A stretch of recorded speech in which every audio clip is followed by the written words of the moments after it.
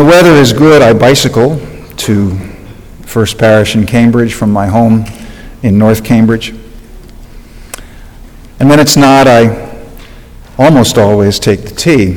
But this morning I had to deliver my daughter Lucy to a play date, and so we drove through Harvard Square on the way to her play date, and coming down Garden Street past the old burying ground, I stopped at the light and looked to the right, and I saw walking down the sidewalk a tall, elderly gentleman, slightly stooped with age, and he was picking up litter, all the pieces of litter that he saw.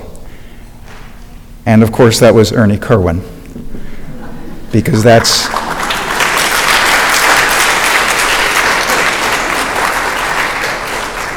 what Ernie does. And it's not as easy for him to bend over as it used to be. So I pointed him out to my daughter, and she, being a material girl, said we should pay him. And I explained that he wouldn't accept the money because that's who Ernie is. He wants to pick up litter. He wants to leave a place more beautiful than he found it. And I think he's shaking his finger at me to stop talking about him. No, I wanted to leave it better for somebody else following me. Thank you. He said he wants to leave it better for someone else following him. And so you have, and so you will, Ernie. Thank you.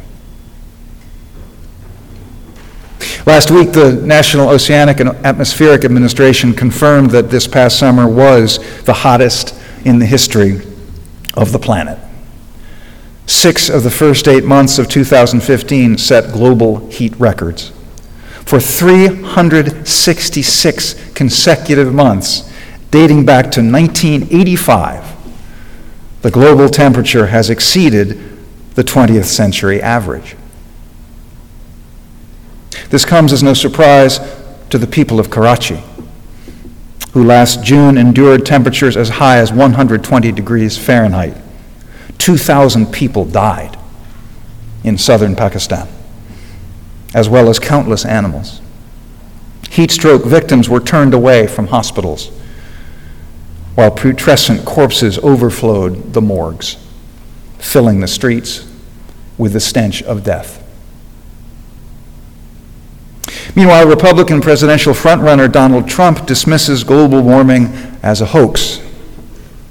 President Obama rails against climate change while opening the Arctic to further oil drilling.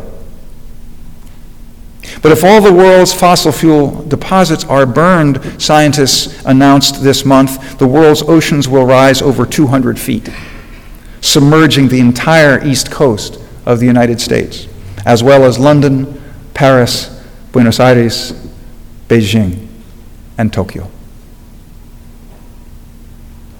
At long last, the world's religions are beginning to awaken to the climate challenge.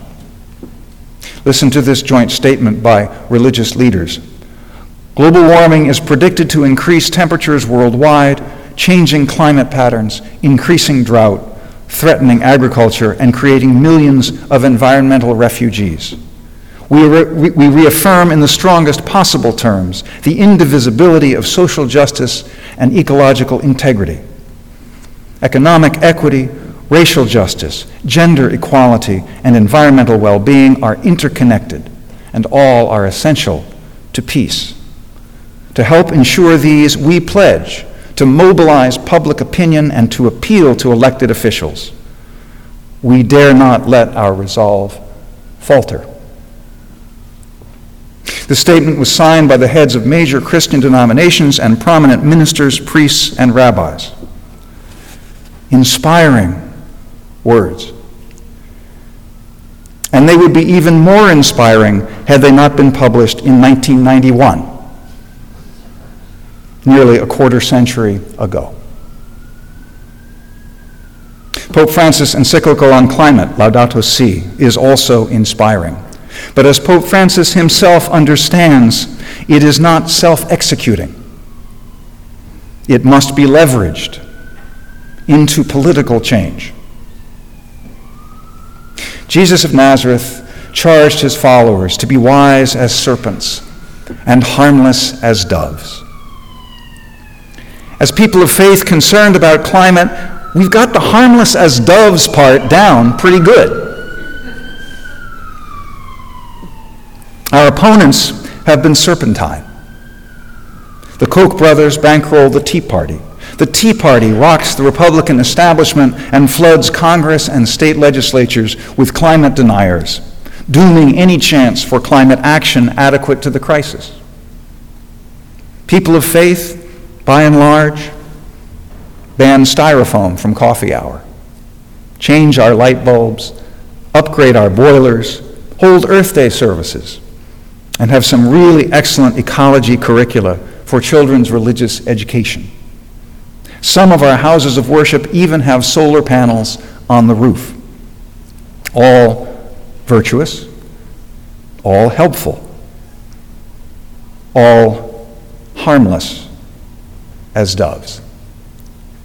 Personal and congregational responsibility is essential, but it's not enough. It will never shift the balance of power from corporate domination to authentic democracy.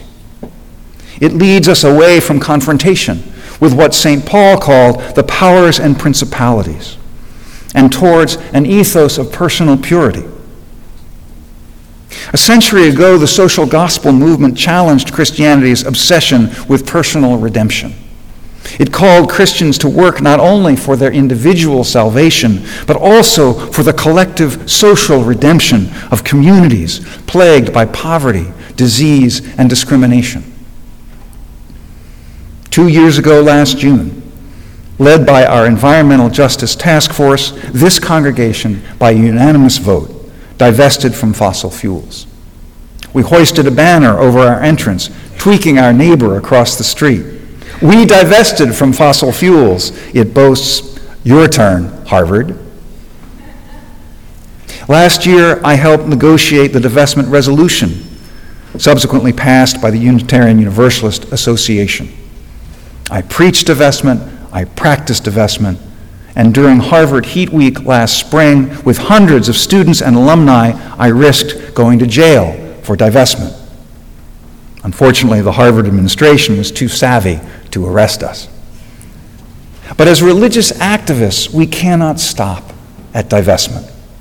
If we stop at divestment, divestment becomes yet another posture of moral purity. We must move from divestment into political action to defeat the fossil fuel industry, even as divestment weakens and discredits it.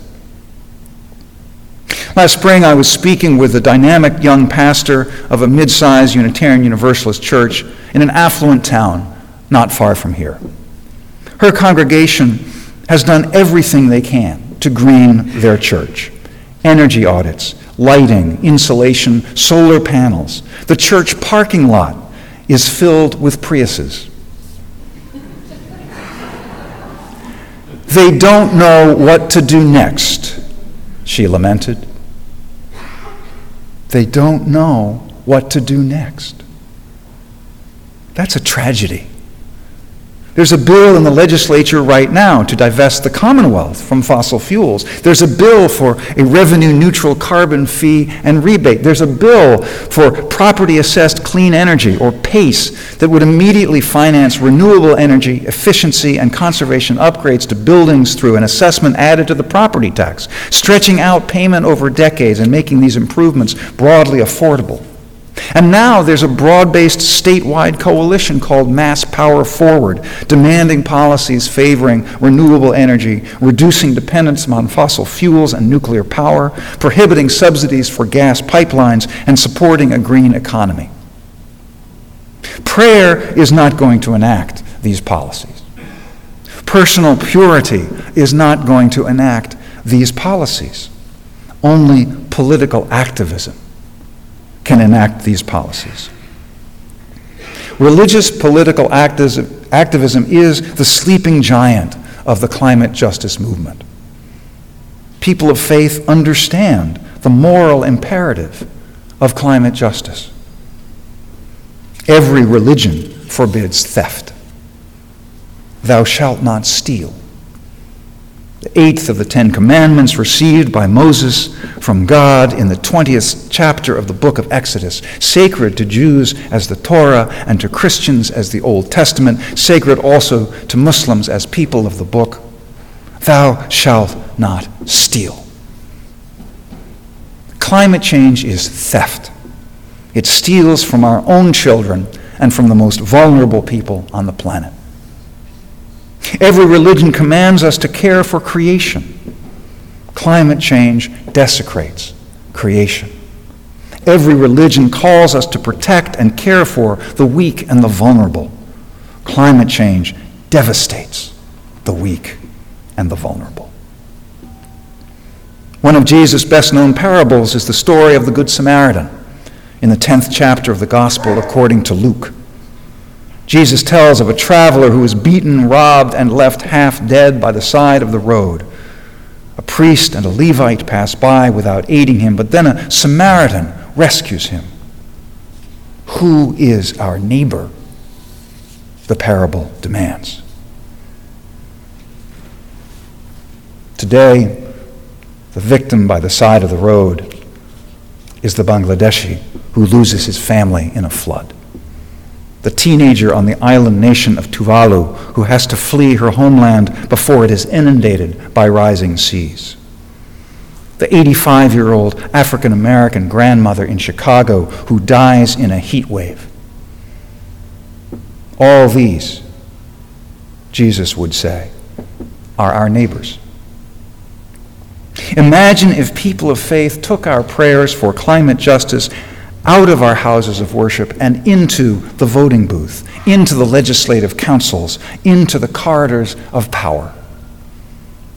Imagine if we identified the highest policy priorities for climate justice, town by town, county by county, state by state, organized around them, testified for them, and lobbied for them until they became law.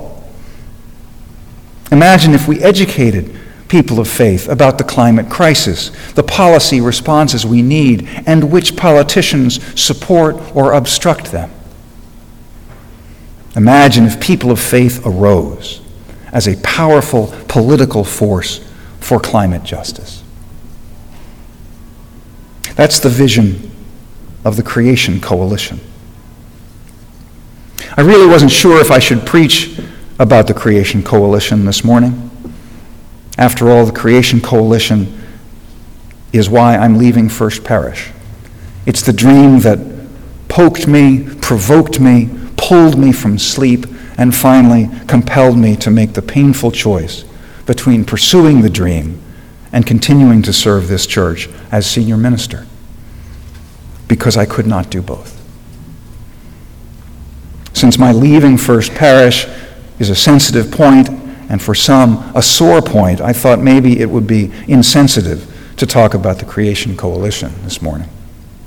But so many of you have asked me about it.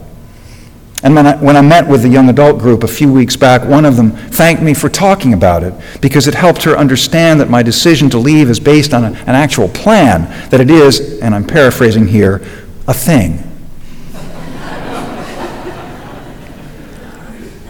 So our plan is to launch the Creation Coalition as a new interfaith, nonprofit, 501c3 educational organization with a paired 501c4 in the wings, ready to endorse candidates for election.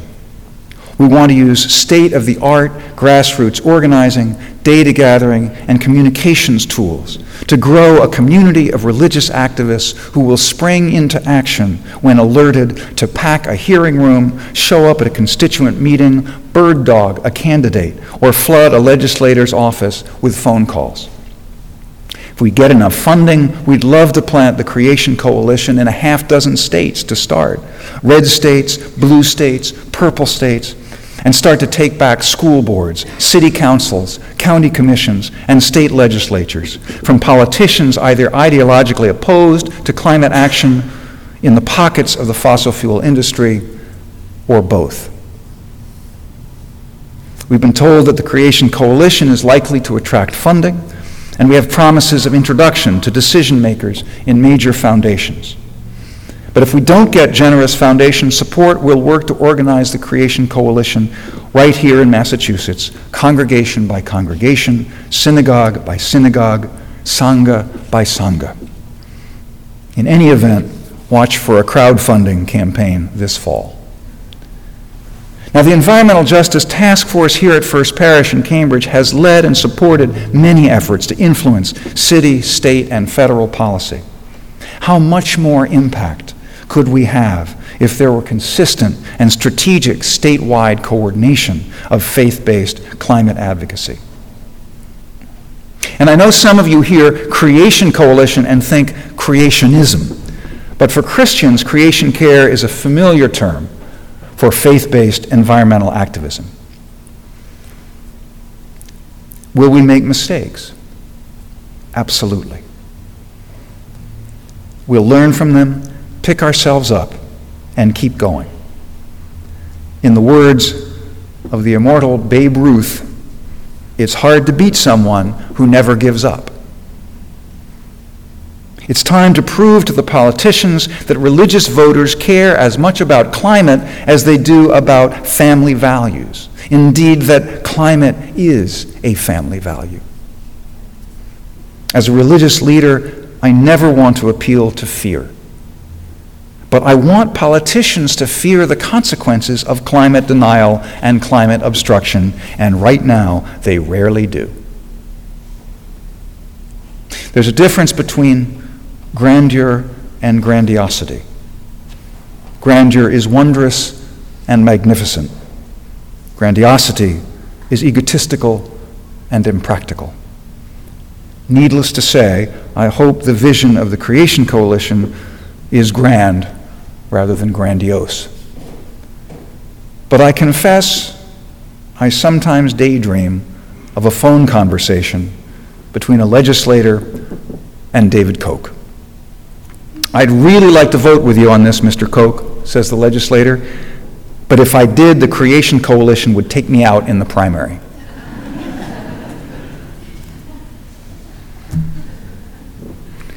We can dream, and we can act. Mother Teresa famously and beautifully said, God does not call us to be successful. God calls us to be faithful. When it comes to climate justice, may we be faithful and successful. Amen. Ashe. And blessed be.